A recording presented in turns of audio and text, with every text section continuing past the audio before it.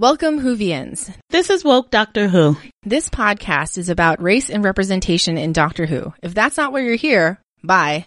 But if you are here for passionate discussions about race, gender, sexual orientation, etc., then allons-y. If your kids are any younger than kind of teenaged, this is probably not the place for them. We're not promising to be tame in the future, you guys, okay? So this is at least a PG-13 podcast. At least.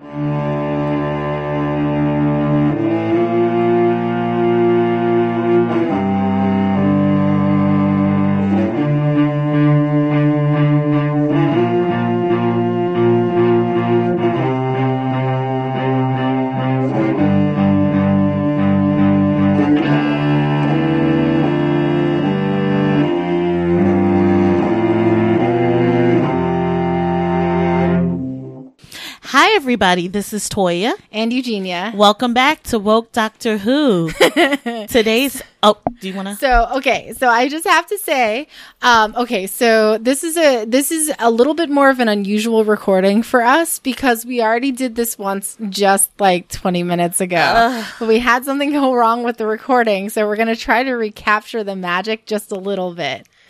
And hopefully we can. We're hoping because, it's like lightning in a bottle. Like you're never going to catch it again. But yes, that's okay. So this episode, we're going to talk about one of our favorite side characters in the Whoniverse, Captain Jack Harkness. Yes, Captain Jack. Yes, our lovable, sex positive God for the ages. So let's just start with a quick overview of, his character bio. Yes. And it's not bad that we have to redo this because I feel like I rambled a little bit the first time. So anyways, we first meet Jack with Chris Eccleston and Nine and Rose. Yes. And so we encounter him as what I kept calling a time cop, which is not a time cop. It's a time agent. So in World War II. Mm-hmm. And then I don't even feel like doing this whole thing again. And then we see him again. So we see him again with Nine at the end of Nine's run, with the TV show. Yeah, they wound up on the BBC in Space kind of episode. Evil BBC in Space. Yes. And then after that, we encounter him again with 10, don't we? Yes. When was that? We encounter him, So we encounter him actually at the beginning of the Master. Yeah. Yep. So, yep. And then at the end of the previous episode, Evil BBC in Space, he becomes immortal because Rose has eaten the TARDIS or something. Yeah, she became one with the TARDIS or something like that. And then he's immortal and they don't know. And then when they encounter him again, he meets Martha and sees Ten's new face and is completely unfazed. Right. Like he just sort of went, well, big blue box. So I assumed. Yep. And so, then we encounter him again, at the end of Ten's run, don't we? Yes. At which time he gets to meet everyone. Yes. So he meets Donna, he meets, Sarah Jane. Yes. He meets everybody. And thereafter, because he's too awesome to be contained this one as a side character within this one show. That's right. Him and his gloriousness get their own show. Yes, he gets his own show because, Jack is not a G-rated character. So they gave him his own spin-off in Torchwood, and Torchwood was decidedly more PG-13 than the Doctor ever was. Yes. So since we've done this already before and we forgot, or things went wrong, we're just going to jump into our segments now. Yes, let's just do it. I'm so sad because it was so much fun. We were having a great time and riffing off of each other as we usually do. But I mean, it is what it is. Sometimes you have to re-record, but we do have, I think, probably the bulk of it we still have. So you'll get to hear an hour. Yeah, so you'll get to hear that part of it. We're just doing the introduction again for you guys. Yeah. So we're going to jump into our segments, and our first one is Don't Blink. Here's the segment where we talk about how in this show we have to see things quickly and what those things kind of mean. Yes. So this is where we talk about how I have dubbed Captain Jack Sex Jesus. And I know that sounds sacrilegious, but hear me out.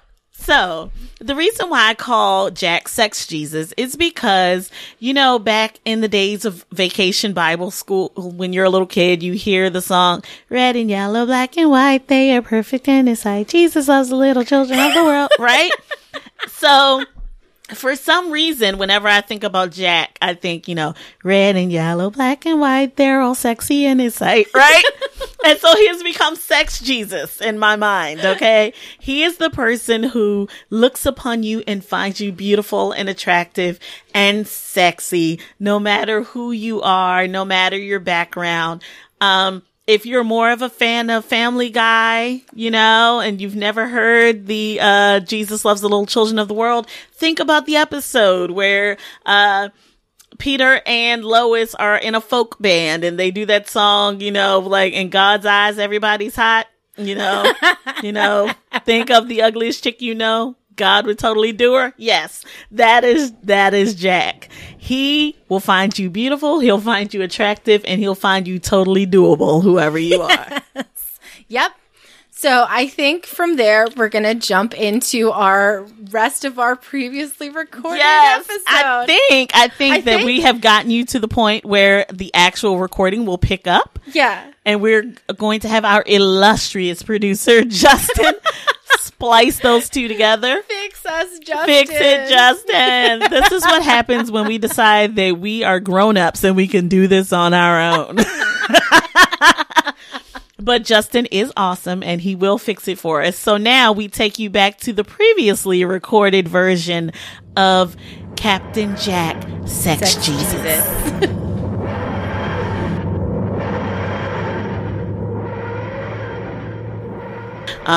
To men and to women, to human and to alien alike. Right. And it's so, you know, when you see someone, like, because so much of this comes from Jack himself, yes. Right? Like, we know that as a person, he is pan or omnisexual. Yes. You know, we see this, he says it, he makes it very clear that he's attracted to all. And that's him.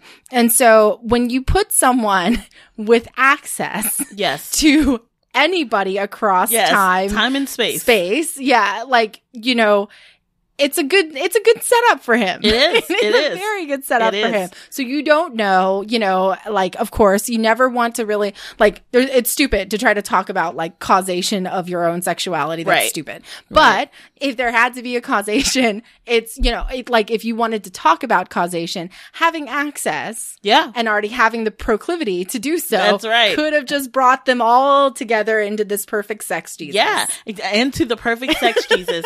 51st century dude, that by that time humanity has spread across the universe. They've colonized different planets. They've run into a whole bunch of different types of beings. And so, you know, the labels that we have today, even with the expanding labels we have, that those labels had pretty much dissolved or been tossed aside by then, because we had, like Eugenia said, so much access to so many different types of beings throughout the universe, and found ourselves attracted to quite a few of those things. And I mean, so we even see that in the episode where we first meet the face of Bo. Spoiler, Jack is the face of Bo.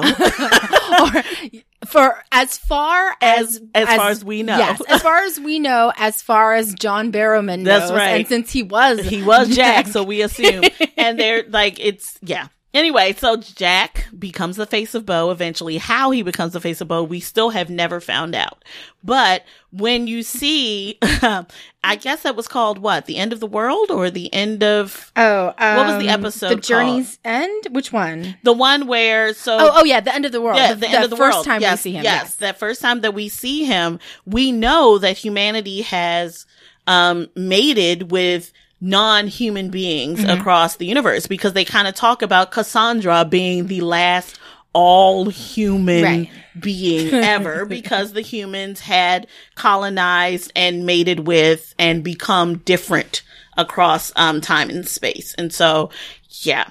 So by that time, everybody was kind of delving outside of the rigid kind of boxes that we have nowadays. Yes. So yeah, he was just a man of his time. Yes. And now all of our times. Yes. But yes, he was a man of his time. Right. And the other thing that we notice about Jack is how much, you know, his attraction to people is at the forefront. Yes. And so, like, one of the first things, you know, you see him racing up to people going, "Hi, Captain Jack Harkness." Yes. And it was so funny because I was just watching this episode where instantly, every single time he did that, Ten was like, "Stop it. Stop it. Stop it." He's like, "What? I'm just saying hi. Can I say hi to anyone?" Like, no, because we know where that's going to lead. You don't ever just say hi. Right. And so, you know, the nice thing about seeing that, about how consistent he is and how much it's not just that he's always thinking about sex, it's that it's not an issue to him. Yeah. It's really important to see because sex positivity is something, or being sex positive is not something we discuss a lot in our society, you know, because of the tendency to shame people for like being very open about their sexuality. Yes. Like, this is something that I'm very slowly starting to get to because as a first generation Chinese American, like, this is an only child. So I had like no one else to sort of bounce these ideas off of growing up. Like, this is something that when someone like me sees someone like Jack, it kind of triggers something like, oh, sex isn't scary. Yeah. Sex isn't bad. Sex isn't evil. He's a good guy. We like him. He's charming. Right. He's fun. He's funny. And he likes sex. So it must not be that bad. Yeah. And like, I come at it a little differently just because like I see him as like a kindred spirit. So I am very much the what you got going on, I like it person, like, to pretty much everybody. Like, I see what you're doing there and I'm digging it. Like, I feel that way about most people. I am very much a, hi, Toya, nice to meet you. Like, Eugenia would have to be my stop it person. Stop it. Yeah.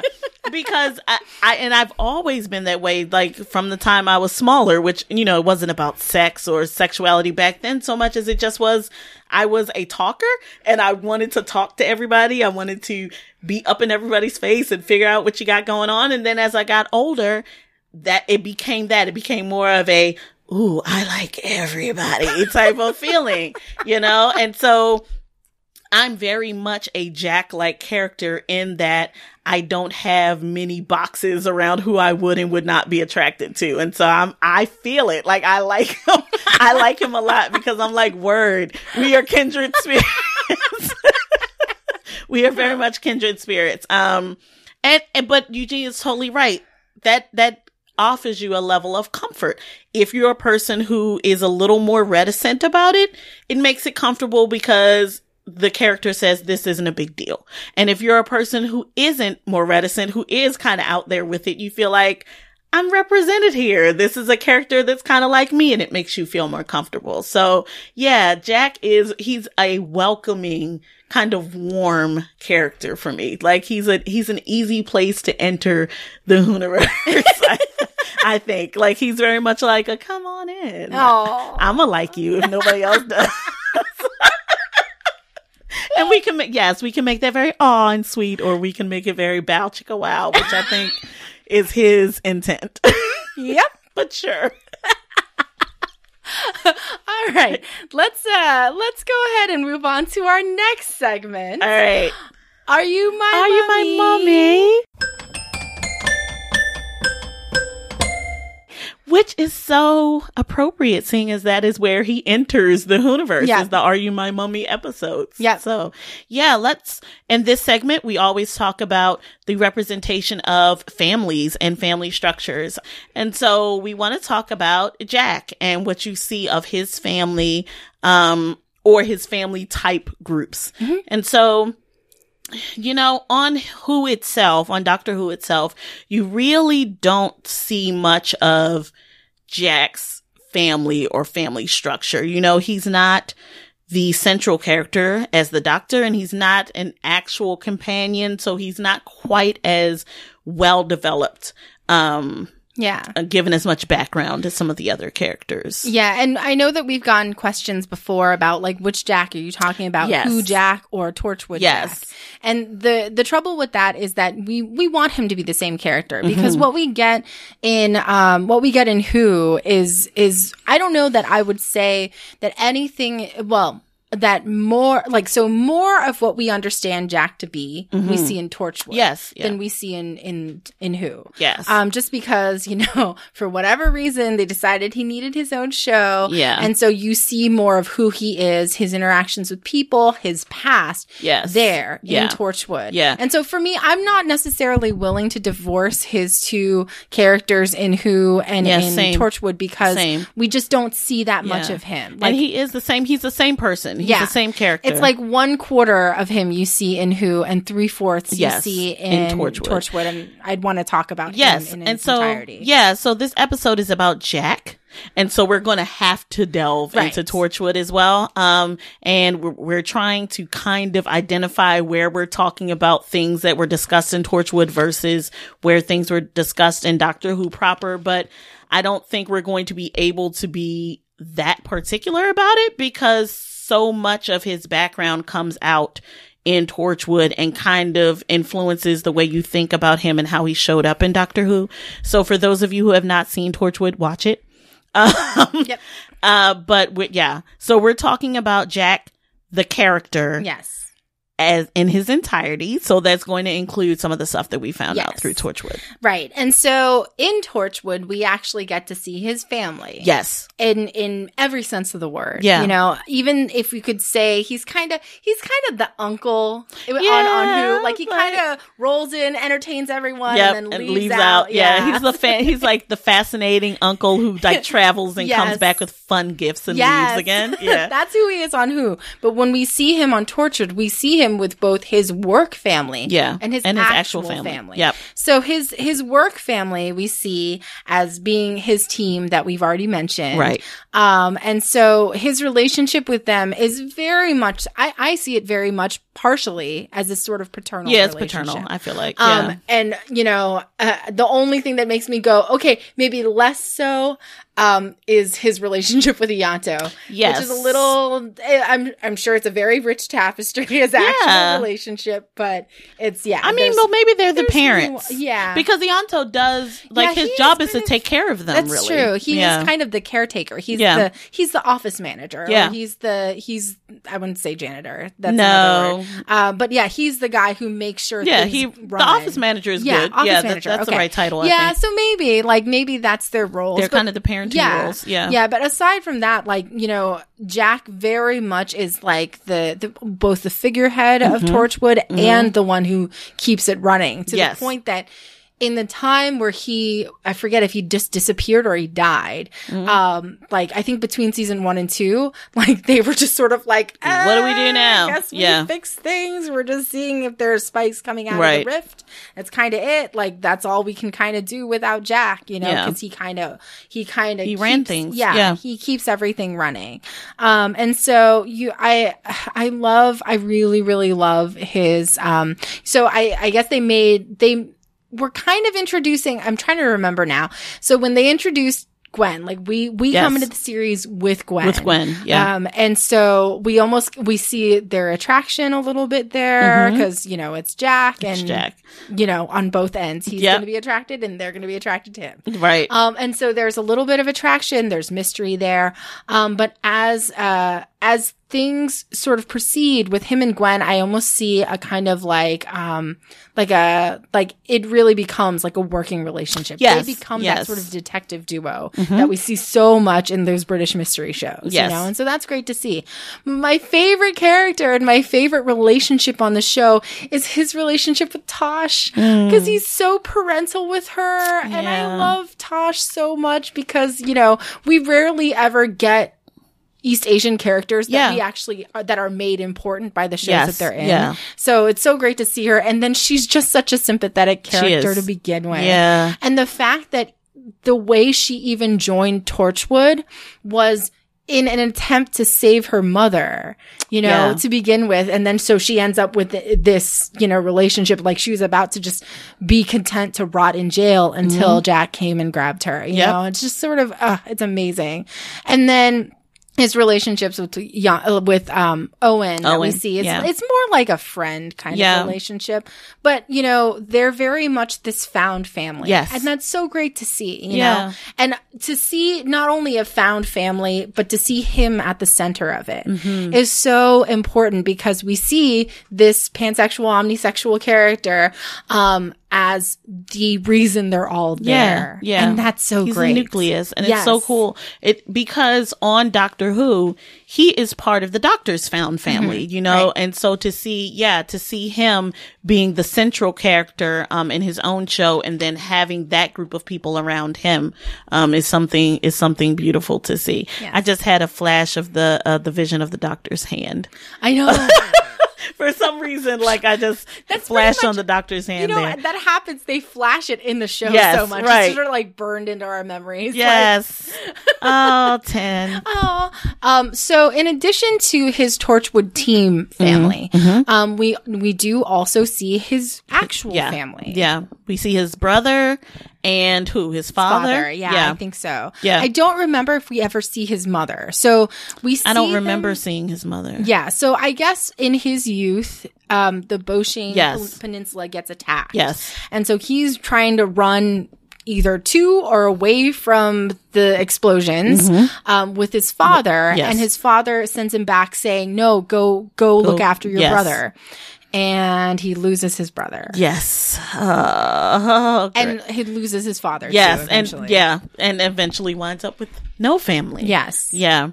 Gray was his brother's name, right? Yeah. Yeah. Yeah. And so we see, poor Jack. Poor Jack. So we see Gray come back. Yeah. And we see that the years that he has spent in captivity, not in captivity, as a captor. As a captor, of the people that were attacking them have really done a number. Yeah. Yeah. And so we do see very much this very broken relationship where when Gray comes back, he blames Jack for everything. You left me. Yes. Yeah. And wants to seek revenge by killing Jack, essentially. Want to harm you. I think he doesn't know that Jack is immortal when he... Yeah, I don't think so. Yeah, so he tries to kill his brother and take his life. Take, the life he had with Torchwood. Yes. And I think he actually tried to kill his team, too, and possibly succeeded. I can't remember the order of things. Because I think he's the one who ends up killing Tosh and... and Owen. Oh, I have to go back and watch Torchwood all over again. I most recently watched that season of Torchwood. So, but so he is in some way instrumental for two of his team members' deaths.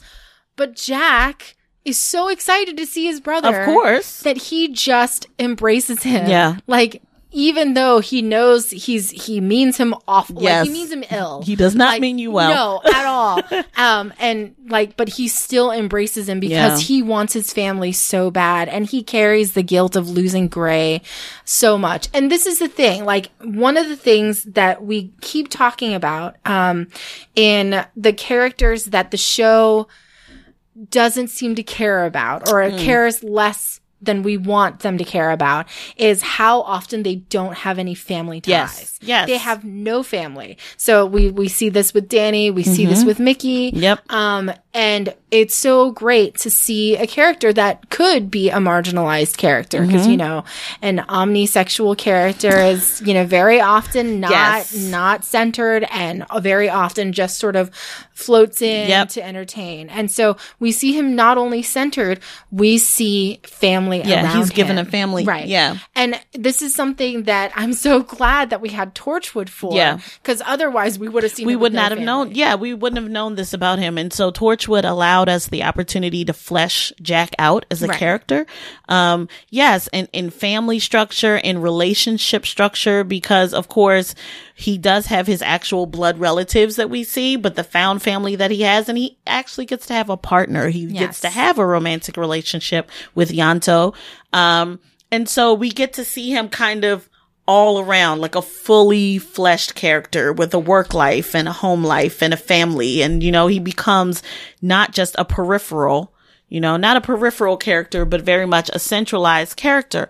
Although one of the things that I was saying earlier is that I feel like, although we see him with his life outside of work, meaning his romantic partner and his family and so forth, it felt like Jack never had a home. Right. So on Torchwood, you see the other folks actually go home. Yes. You know, like Gwen has a home, Tosh has a home, Owen has a home.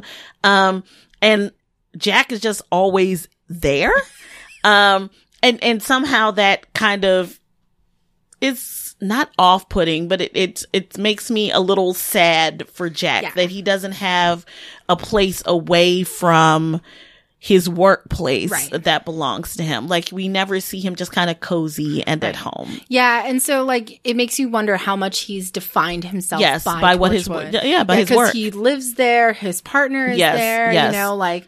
And so it's very interesting because you wonder, you know, for an immortal, like for someone like, because one of the things that you always see, you know, in any sort of fantasy that has immortals is that the things that they end up caring about because they have so long to think about what's important in life, they care about relationships, you know?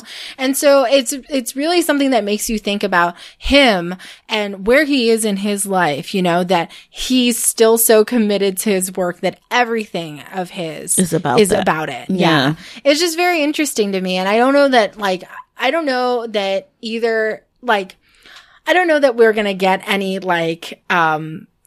answers or not answers, but like, you know, of outside of just looking into essentially fanfic, you know, like out of the extended Doctor Who universe to see what happens to him after Torchwood. Yeah. Like, we're not going to see that. We're never going to see really what happened to him before Doctor Who, before encountering the Doctor, except in flashbacks in Torchwood. In Torchwood, yeah. So like, it's interesting to wonder, you know, of the whole, like, you know, like, how it was and how much of his life as an immortal he spent caring about everything to do with Torchwood and the Doctor. You know? It's just interesting. But, you know, it still makes him an interesting figure. Oh, yeah. He's definitely interesting. And, you know, in my mind, it just gives more opportunity for him to come back. Yes. And explore the characters some more. Although I think now, you know, Jack is supposed to be immortal, but Jack does age. Right. Because I thought to myself, well, like, John Barrowman is older and, you know, like, he's sporting the gray hair now or whatever, right?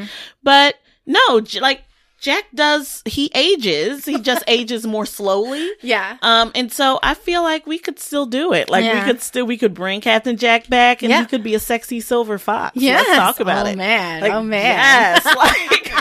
Like, I really would love to see that. I'd love to see what Chibnall could do with the character.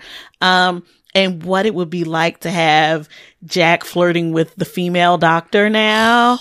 If they would be more likely to explore the idea of something between Jack and the Doctor if the Doctor's in a woman's body this go round. And like, even though like with the end of Torchwood, we get the sense that we see the end of Jack's life. Yeah.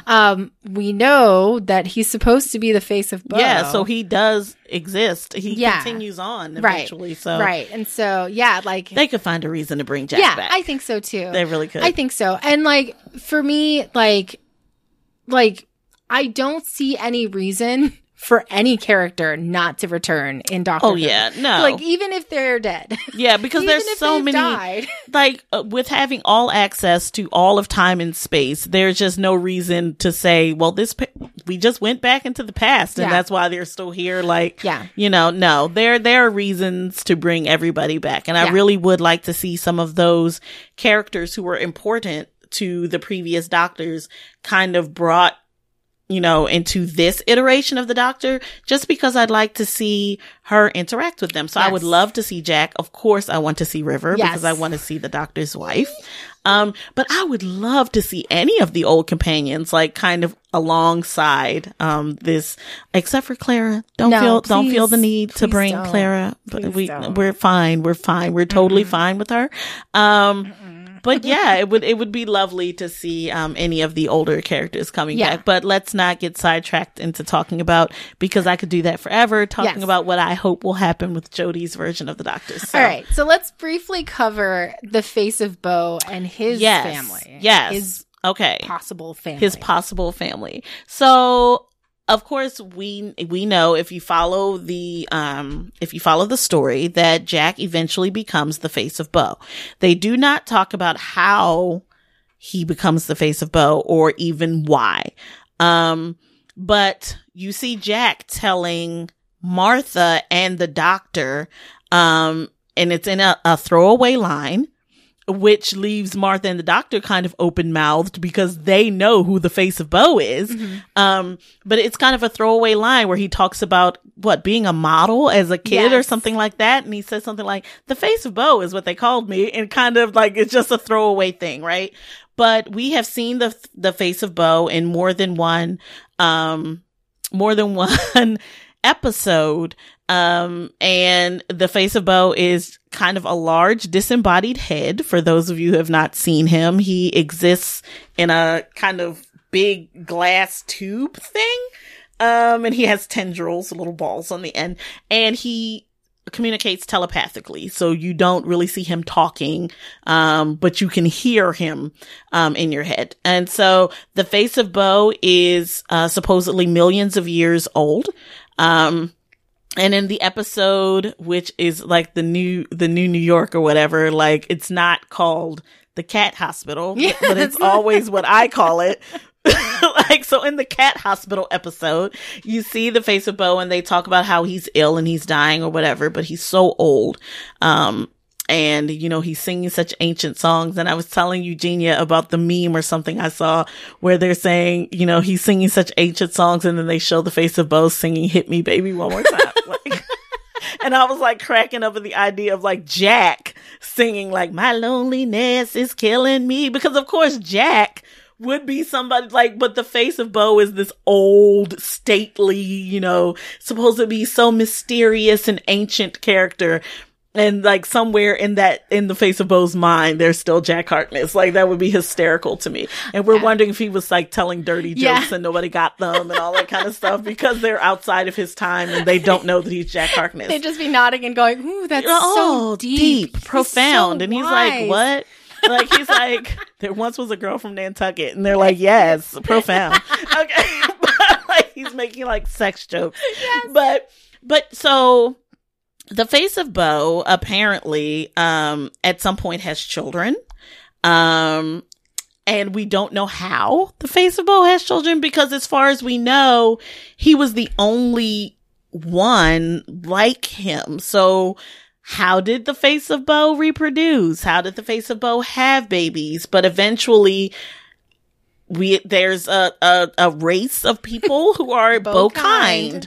So how did that happen? Like we were imagining like the tendrils, like the little balls and ends of the tendrils popping off and becoming like a whole other face of Bo.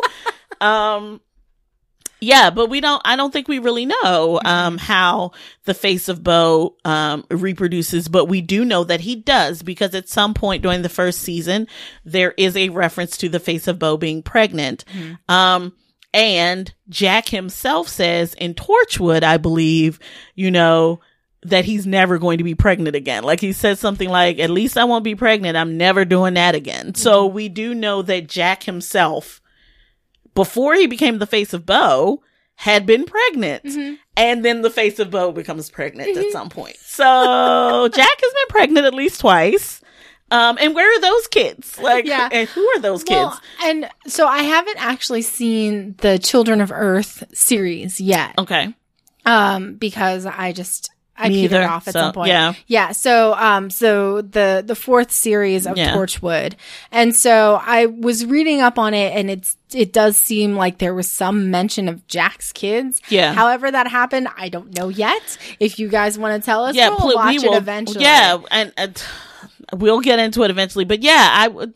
Sure, feel free to tell us how Jack had kids or who they are, if there was any information given about them that we don't know.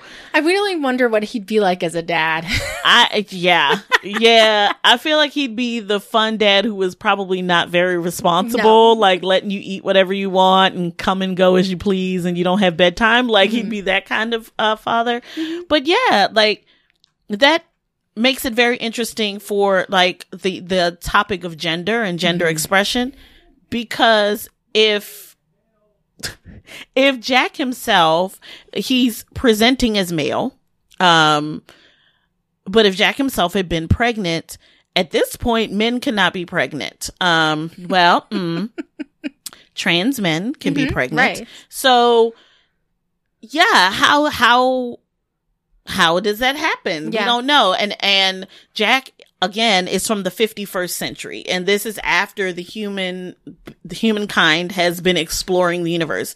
And so, as Eugenia and I were talking about before we started recording, what would space and time have done to the evolution of the human body? Would we have gotten to a point where it would have been possible for Jack and other, male presenting beings to have been pregnant and so forth and so on? And so we don't know. Like, we don't know enough about how we would have changed as a species. And how he would have gotten pregnant, nor do we know enough about the face of Bo, although the face of Bo has no body. Like, he's just a head. So how would that, at least we know Jack has all his functioning parts, right? I really loved imagining, how, maybe the face of Bo's head wasn't, really that big, but it was something like he'd swam, up close to the mirror or something. And made it the rest of his body is mirror, behind the glass or something. No. And I kept trying to make it work, and it just was not working. What if he looks like, what are those things called? Like Funko? And he's just a huge head, but there's a tiny little body under there somewhere. Funko Pop figurines. Maybe there's a tiny little legs and body underneath there. We just don't see it. I don't know. But I think that would be so I would love to know the backstory of that. I would love to get into, I'm sure there's all kinds of fanfic out there about how this is possible. And now I feel like I want to go find it. So yeah, if you guys know of any, please feel free to add us and point us in the direction of the fanfic about how Jack winds up pregnant, and or the face of Bo winds up pregnant. I would really love to see what you guys have thought about that. If this gives you any inspiration to write some fanfic, we would love that as well. Yeah. So yeah. Feel free to point us in the direction. All right. Yeah. All right. So moving on to our final and perhaps most appropriate, for Jack. Absolutely. Yeah. Alan Z. Alonso. Alan Z. Alonso segment is all about sex and sexuality. So of course it is the most appropriate Jack category, but also it was named after Alonzo, who Alan Z. Alonso was actually something the Doctor says as he runs into Alonzo in one of the episodes. So we know that 10 is the one who would say Alan Z when they were off to do things, right? And then he meets Alonzo, who's a young soldier or something.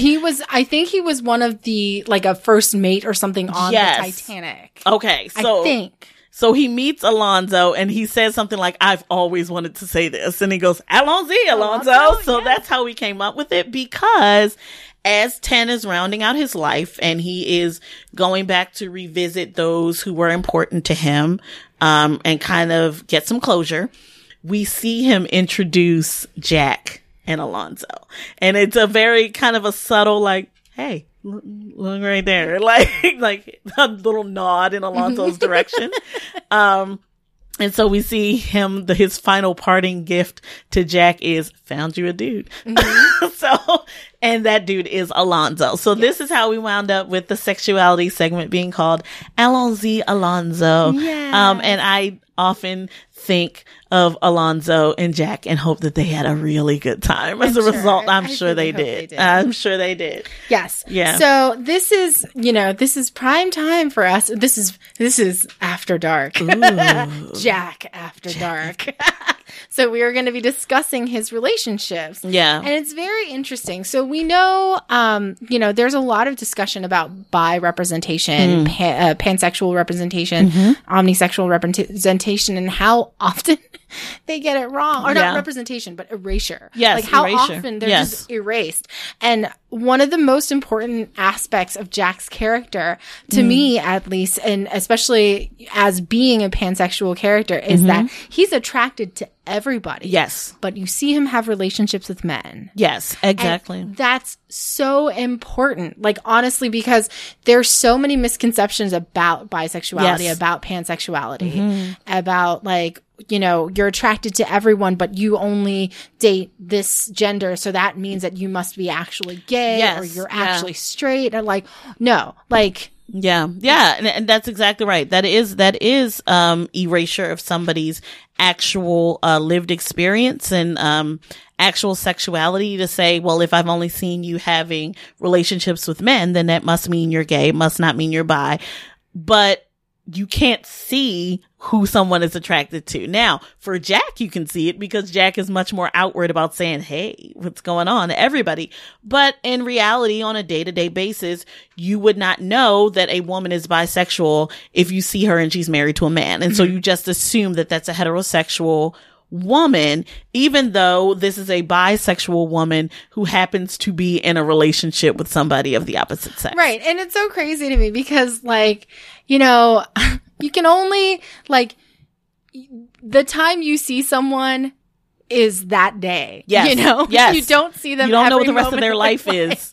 Yeah. So, I mean, there's so many misconceptions about bi. Like, are you going to be in a relationship with a man and a woman at the same time? Like, no, like that's something different. That's different. Poly. That's polyamory. That's something else. That's having an open relationship. Yeah, or open relationship. That is something else entirely that can overlay bi or pansexuality. But doesn't always. Right. Yeah. And so even if you were in a poly relationship and you were bi, whenever you saw them, depending on which gender partner they were with, you would say, oh, they must be straight. They must be homosexual. Yes. Like, yes, and you wouldn't know. Yes, you wouldn't know. And so, like, it's not something that people wear on the outside of them most times. But I thought that was representative of erasure to some degree, but also very important because there are people who make choices like that, right? So there are people who are attracted to both same gender and another gender of person who would be then bisexual or pansexual, however they chose to identify. And yet they only choose to be with, in romantic relationship, a particular gender of person, right? So, you could be a bisexual person who is attracted to both men and women and have decided for whatever reason, I'm only going to be in relationship with men. That does not, though, mean that you're now a gay man. It just means that you're a bisexual man who has only had boyfriends. Like, that's really all it is, right? And so, I was telling Eugenia, in my case, like, people just assume, oh, she must be straight. She's been married to a man. And I was like, I've been married to a man, but that doesn't mean that I'm attracted only to men. It just means that this particular relationship was with a man and that I've had other relationships with men. That does not, though, mean that you know everything about my attraction and who I'm attracted to. Like, you cannot ascribe or proscribe someone's sexuality based on who you see them with. Right. And so it's very important to note that while Jack is only seen in romantic partnership with men, that does not take away from the fact that he is clearly sexually attracted to women. Right. And so we just wanted to put a pin on that and put an asterisk and say, let's not erase any parts of Jack's sexuality. He is in fact attracted to everybody. Mm-hmm. We just only happen to have seen him in a romantic relationship with men. And again, Jack has lived, by the end of his life, millions of years, right? So we have no idea how many other people or beings he had been in relationship with by then. He might have had many relationships with women. We just don't happen to see them during the time period of Doctor Who and Torchwood. So we don't want to erase the part of him that is pretty much a yes sexual. Yes. Like he is yes sexual. He is a yes sex. I laugh at that because that tends to be my answer when people like ask me about my sexuality. I usually just say yes. Yes sex. Like, that's my sexuality. Yes sexual. Yes, I'm a yes sexual. Yeah, like you're like sex, and I'm like yes. There you go. Yes. So let's dive into his relationship. So we've already touched on his relationship with Ianto a little bit. Mm-hmm. And so the way their relationship started, essentially, like, you know, even how they met each other wasn't Ianto, he was in like some Torchwood Academy or something like that. So he was training to be to work at Torchwood. Yes. And then saw Jack and was like, I want this one. Yeah. I want this Torchwood and I want this director. Because why not? I would also say that. Yes. Yeah. And so they end up having what seems like a very strong relationship. Yes. Yeah. And it's very interesting how often we see them, like, together in the ways that people are together and you can tell. Yeah. You know, it's so funny to me. Like, how much, so me and my husband, like, one of our favorite things to do, because we're both nerdy, we go to a video game store a lot, like a specific one. And so, like, at this point, we've gotten to know a lot of the people that work there, but like way before, like, we used to just walk in and, people like would somehow know that we were together, even though like we'd come in together, we'd go to separate ends of the store because that's just, I like these things, he likes those things. But I remember at some point hearing a cashier say, oh yeah, like talk it over with the wife. And we weren't even married at that point, but you can tell when people are together. Yeah. And that's one of the things I really love about Jack and Ianto. You can tell they're together, even if it's not like explicit that they are, like they are not openly holding hands and kissing. But you know they're together. You know they're in a relationship. Yes. By the way, you know, there are small things. There are small tells.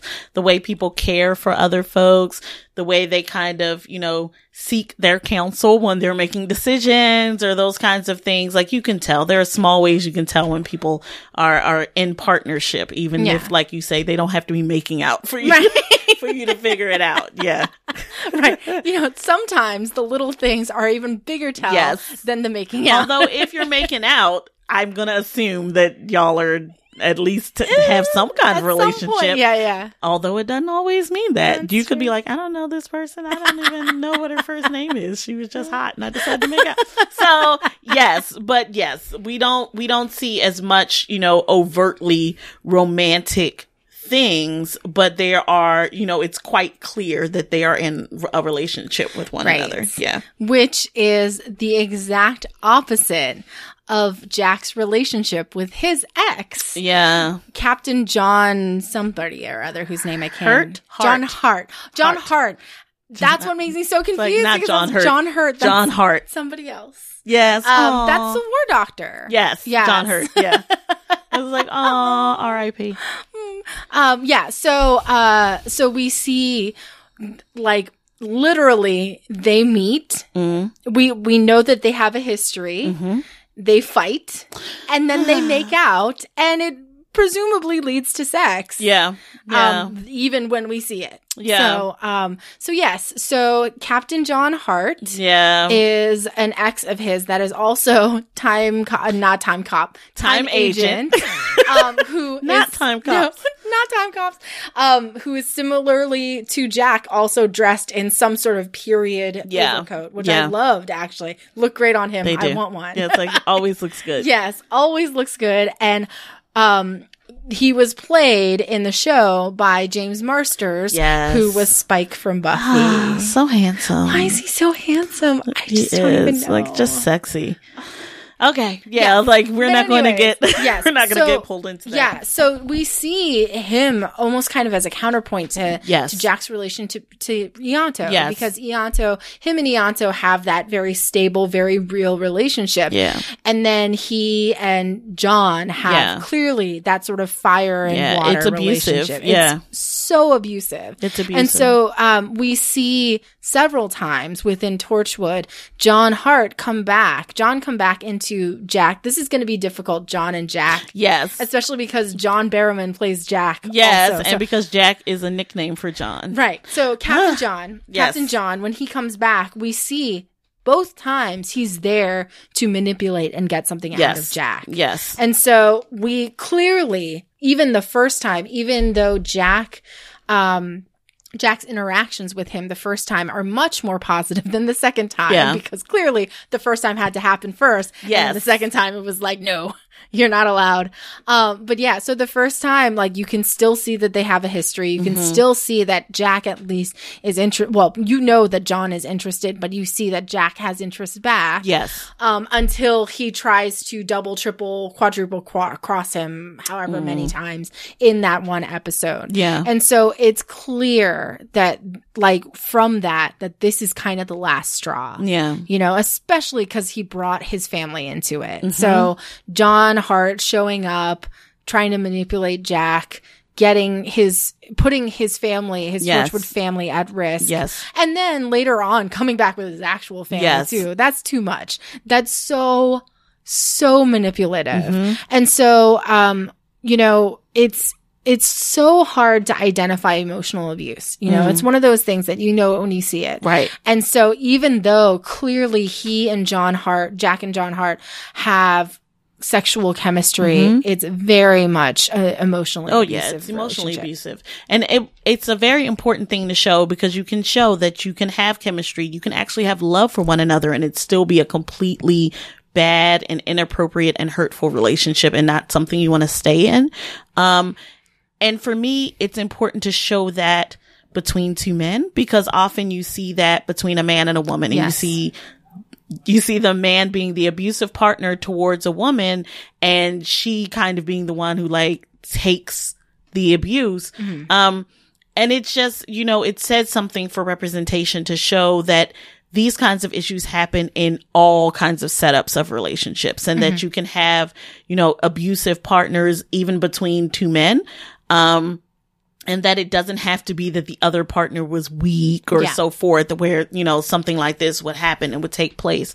And to see Jack, you know, stand up under it and kind of like, I'm not going to allow this to continue. Like, those are important things to see. Those are, you know, important stories, to tell. But that, you know, I have been the person who, in the past always thought that, you know, the best relationship was one that came with lots of passion, you know? So there would be lots of, you know, very loud and boisterous arguments and then lots of very good makeup sex, you know, and thought that was the sign of love, you know, that this person loves me because they're really passionate about me.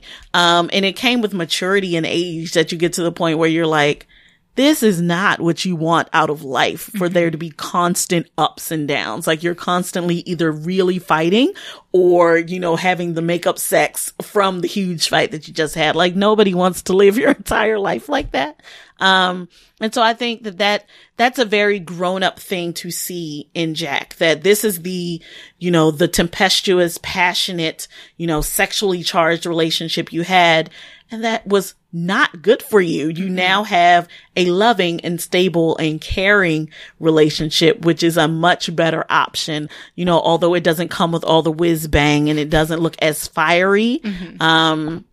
That there's something to be said for, stable and comfortable and, something that doesn't come with a whole lot of drama. Like there's something to be said for removing the drama from your life. Yeah. Yes. Yeah. Yes. Oh, Jack learned. And what is it about James Marsters that he seems to be the character who brings that kind of drama to every show he's in? Is it that him? He's in he's some dramatic ass relationship in every. I don't know how it is. Like it really does seem like he is just always going to have a Sid and Nancy relationship. And because that's how they described him in Buffy, is that him and, oh God, what is her name?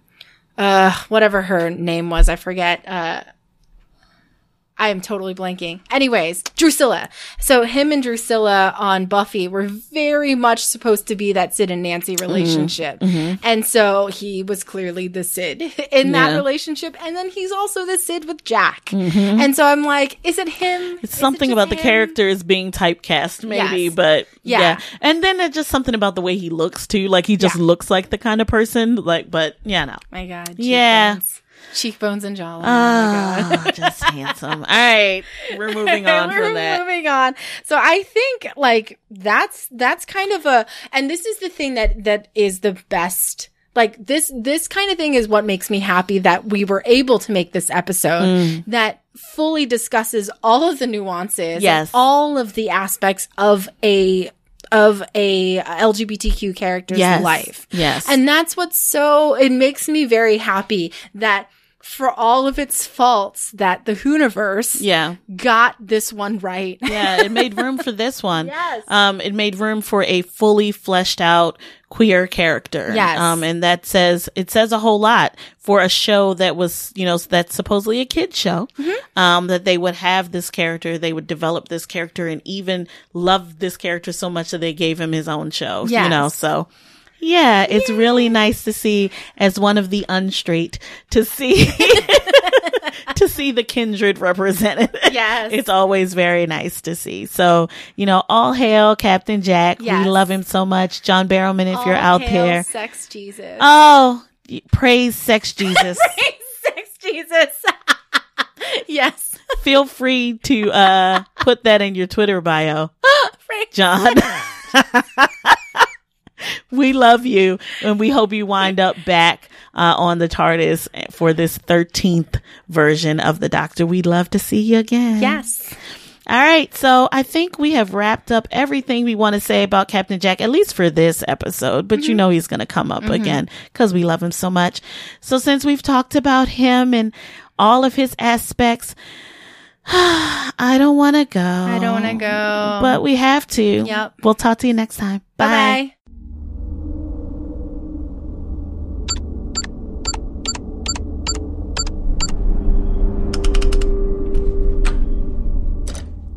Oh, sorry. Go ahead. This is what happens when we're like whispering and making faces at each other across the table. I'm like, what? Eugenia's solely trying to tell me something that we have to pause for the sound effect. All right.